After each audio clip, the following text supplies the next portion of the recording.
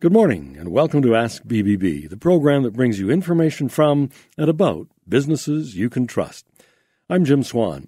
Linda Smith, the CEO of BBB serving Western Ontario, will be along later in the program with tips on hiring contractors. Ask BBB features businesses and owners and managers who share their experience and insight so that consumers are better informed about products and services that they're contracting or purchasing. Well, winter is settling in. Just enough snow to remind us that this season always happens. This morning, we're going to talk about a couple of things that are part of the season. We're going to be joined a little later by Shannon Wise, the public relations representative at the Salvation Army, to talk about the tradition of the Kettle Campaign and what it means to our community. But in the studio with me right now is Kevin Granger, who is the owner of Bob Williams Tire and Auto Center Limited, to talk about another seasonal topic, winter tires. Welcome to Ask BBB, Kevin. Great. Thank you for the invitation. Kevin, well, the first question I guess that people ask is, do we really need snow tires or winter tires? Won't all-season tires be enough?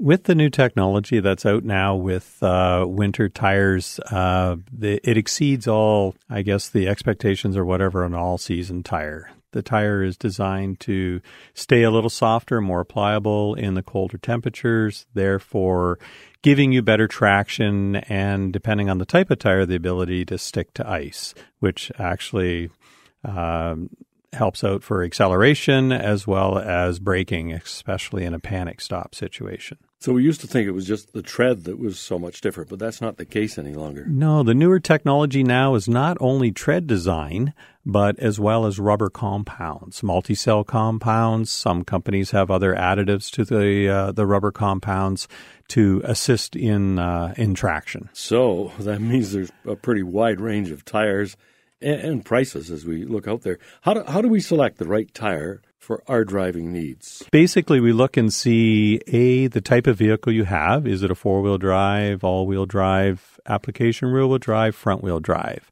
Again, the type of climate where you are, do you get a lot of snow or do you get a lot of thaw where you have the black ice situation? Around here, my recommendation is more of an ice and snow tire. The main brands that I push at my store, I am a Bridgestone Firestone location. The tire that I recommend, of course, would be the Bridgestone Blizzak. As far as I'm concerned, it's one of the best tires out there as far as an ice tire.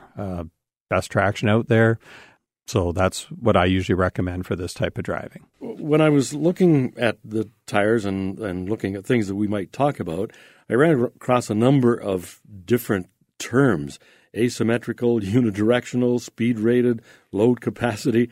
What does all that mean, and what budget should I give to some of that? Well, what I usually like to look at is, again, the load carrying capacity. So you have to look at it if you have a regular passenger car, or do you have like a compact utility, sport utility, or just straight pickup trucks, four-wheel drive, full size. Bridgestone, for example, offers in their Blizzak a DMV2, which is basically a tire that is meant for that type of application. They have their WS80, which again is more suited to a passenger car, and for some of the sports cars that aren't put away for the winter and people are driving, they do have a higher rated or a performance winter tire as well.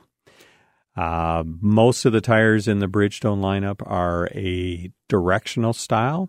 So you have your rights and your lefts. You can get the asymmetrical, which some products offer, or some of the manufacturers have as well. And basically, they're just it's a tread design difference from the outside in. Basically, tighter design, to the inside, just again, for cornering, handling, dry pavement, highway, as well as ice traction and snow as well. So when people come to you, they want to have a full definition of how they use the tires. Exactly. Let's just look at a couple of the other things. What about filling tires with nitrogen? Is that something new, and what's that about? Nitrogen has been out for a while. We have a machine that does that as well. It is just basically a little more dense than what your regular air is. From what I've read, I found it to be less moisture content possibly in there, which is maybe good for the tire pressure monitors or the sensors that are in the cars. Plus, being a little more dense, it's not as susceptible to heat and cooling, so therefore it maintains a more even tire pressure, which is definitely beneficial, especially with your tire pressure monitors. If you start getting too big of a range there, it starts putting your lights on, and then people panic right away as soon as they see that tire light come on. So that old joke about winter air and summer air is really true then. It can be. You mentioned sensors. If you're changing to winter tires, how complicated is reinstalling sensors and so on? Well, if you do, again, it depends on if you do a rim and tire changeover or if you do just tires. The sensors in most cases on a lot of vehicles are incorporated into the valve stem or at the base of the valve stem. So if you're changing tires on existing rims, then there's nothing that you need to do other than change out the tires. And we actually have the tools in that to do a reprogramming on the monitors based on the position of that in your car. Some cars they do that monitoring through the wheel bearing or through height sensing as well, and then sensors are not required. Okay, we got time for one more short question, and that is, how should we store our summer tires? Is there a trick to that? We offer a tire storage through one of our suppliers, and basically it is just cold storage. They are just stacked up in sets of 4, usually just, if you're doing it at home, maybe just a piece of plywood on top of the concrete, stack your tires up, and just leave it till spring. So should they lie flat or on their tread? I have, even the ones I do on my own, just lying flat. If you want to leave them on the treads, that is fine as well. The one thing I do caution people when they're putting away their summer tires is to clean them up, possibly wax them, and try and keep the bags off. If you leave them bagged up, usually, especially in the garage, you get a lot of moisture. You might have a bit of a surprise in the spring when you open them up and see a bit of corrosion and that on them. So just a thought, keep them cleaned up, waxed up, and they'll look nice and something to look forward to in the spring when you put them on. And spring, that's a great word to hear. Well, Kevin, thank you very much for joining us here on Ask BBB today. It's been a pleasure. Thank you very much. You're listening to Ask BBB, and our guest has been Kevin Granger, who is the owner of Bob Williams Tire and Auto Center Limited, an accredited business with the Better Business Bureau with an A-plus rating. And Ask BBB will continue in a moment. Welcome back to Ask BBB. I'm Jim Swan, and Linda will join us later to bring us tips on hiring a contractor. They are a familiar sight through the month of December, the Salvation Army Kettles. It's a chance to exercise your spirit of giving, and one of those traditions that's almost as much a part of the season as the decorated tree. Shannon Wise is Public Relations Representative with the Salvation Army and joins us now with some of the story of the kettles. Good morning, Shannon. Good morning, Jim. Thanks for having me. It is the season. It sure is. And with all of this lovely snow we've had this week and the chillier temperatures, it really gets us in the spirit for sure. How long have the kettles been a part of the Christmas season? Well, Jim, I am proud to say they have been part of the Christmas season for 128 years. Wow. There have been some changes in 128 years. Sure has. What's the biggest change now? How has the electronic age affected the kettle campaigns? Well, good question.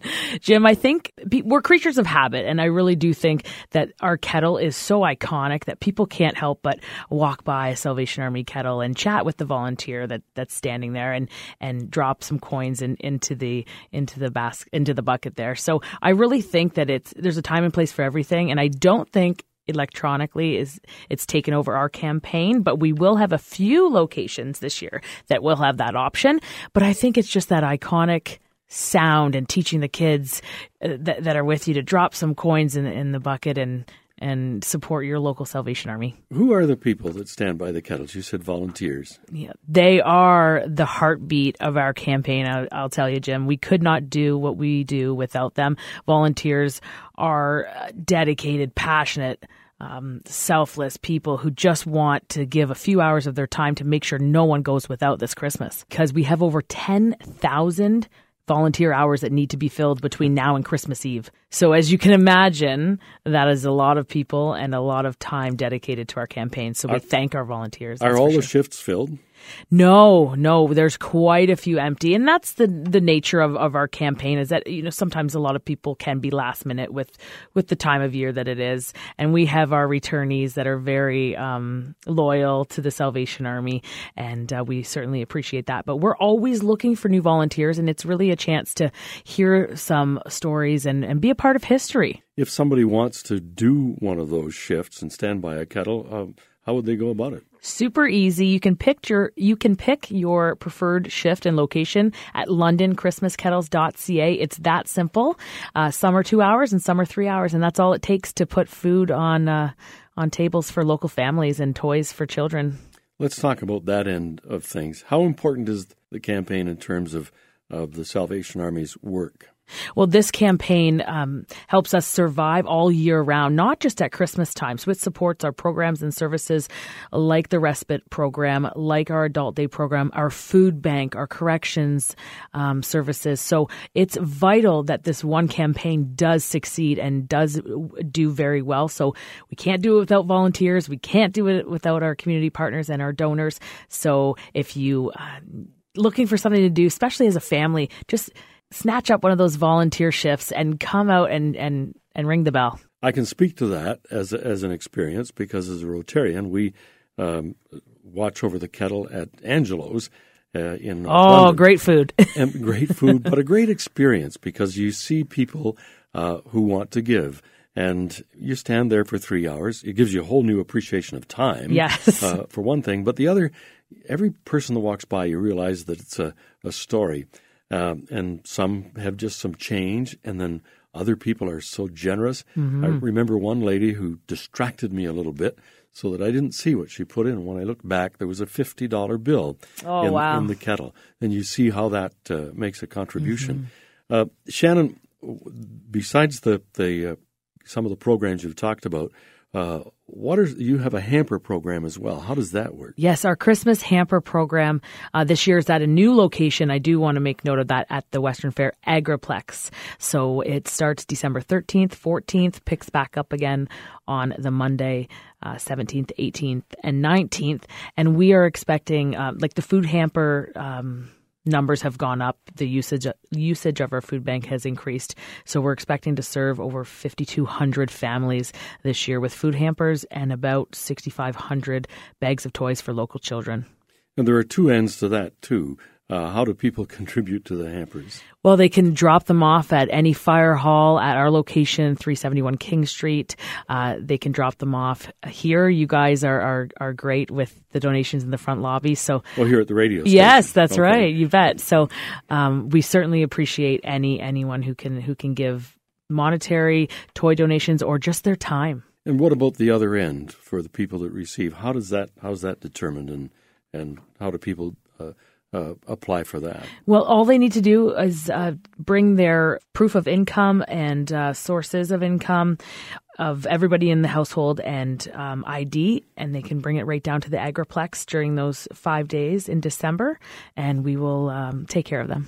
Well, Shannon, 'tis the season, and we'll wish all the best to Salvation Army and the people who are by those kettles, and hope that you reach your goal. What is the goal this year for the Salvation Army kettles? $550,000 is the goal, and we need those over 10,000 hours filled for the volunteer aspect. Thank you, Shannon. Thank you. You're listening to Ask BBB, and our guest has been Shannon Wise, who is Public Relations Representative with the Salvation Army in London and the area.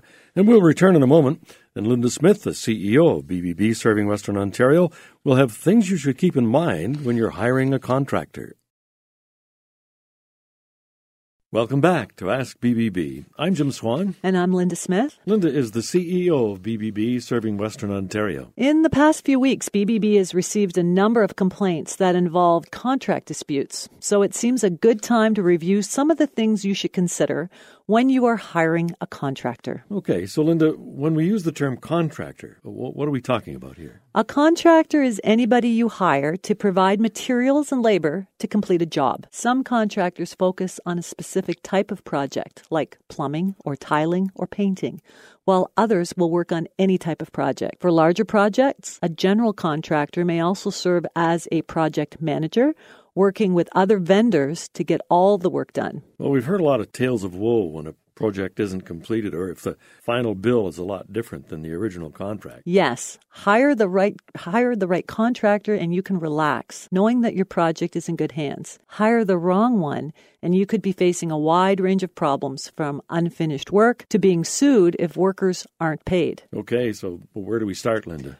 Research and gather information on the front end. You can search for a contractor's business profile at bbb.org to get free information on the history of complaints. Read verified customer reviews. What that means is the BBB has confirmed that these reviews are from actual customers with an actual experience with that contractor. And you'll see if they are an accredited business with the Better Business Bureau. BBB accredited businesses make a commitment to uphold BBB's accreditation standards that include to build trust, advertise honestly, tell the truth, be transparent, honor their promises, be responsive to their customers, safeguard privacy, and embody integrity. Are there any other searches that would help us out in this? Search for the name of the company online along with complaint, review, or scam to find different results. Ask the company if employees and subcontractors undergo a background check. Are they trained and certified? What identification will they show when they come to your home? Now, should you just take the contractor's word for it? It's a good idea to ask for references. Ask the contractor for a list of recent local references you may contact. Ask the references about the services performed and their overall experience with the contractor and the quality of the work. Ask if the contractor stuck to the estimate budget and completion dates for the project. If possible, inspect the contractor's work yourself. Ask if the contractor is a member of a professional association that has standards or a code of ethics. And do we want to do this with more than one potential contractor? Yes. Ask for multiple quotes. You've heard from many of our guests on Ask BBB that they suggest getting multiple quotes themselves. You should always shop around and get at least 3 quotes from different businesses. Make sure all bids consider the same set of criteria. Remember that the lowest bid may not necessarily be the best bid. If one bid is significantly lower than the others, the contractor may be cutting corners or may not understand your work requirements. Okay, so once we've decided that we've got a contractor that we want to work with, should we expect a contract? Definitely. Get it in writing. Always get estimates in writing and never let any work begin without a written and signed contract. Do not be pressured into signing an agreement before you are ready, and make sure you read and understand everything before signing.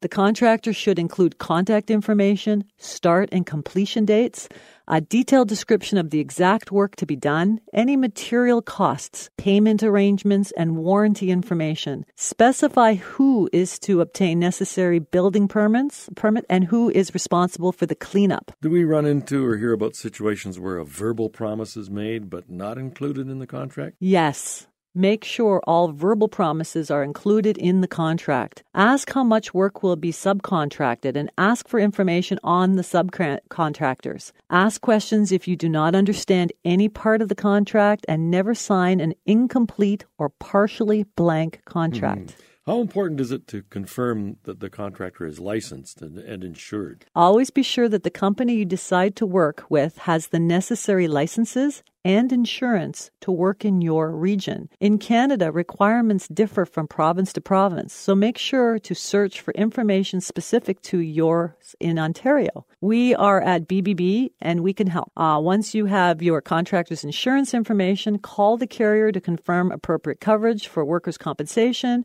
property damage, and personal liability in case of accidents. So who's responsible for making sure that you have all of the needed permits? It's the contractor. Your contractor must have the correct permits before starting your project. They will usually obtain the permits, but you will probably have to pay for them. You should be detailed in your contract. Request that all final inspections be completed by the local building officer prior to final payment. So, and then that's a big question. How's the contractor paid? Is it upfront or on completion? Never pay in full upfront. Stagger your payments so your final payment is not due until the work is complete and you have fully inspected it. Do not pay cash. Make sure your check is written to a company, not an individual, or that you use a credit card. Paying with a credit card will provide some recourse should the project job not be completed as stated in the contract. In some Canadian provinces, there is a mandatory builder's lien holdback to ensure you understand any financial obligations you may be liable for. And when the contractor finishes, is that the end? Well, you want to make sure you are aware of your warranty coverage and how to deal with service issues. Get a receipt. Request a receipt marked paid in full when the job is completed and your final payment is made. Keep your contract. Hold on to your contract for future reference, or if any questions arise after the work is complete. Well, it looks like there's a lot of homework to do before you hire that contractor, Linda. Yes, and you'll find these tips and more on the bbb.org website. In addition to these general rules, there are tips on specific contractors such as plumbers, roofers, HVAC, and more. And Linda, that's all our time for Ask BBB.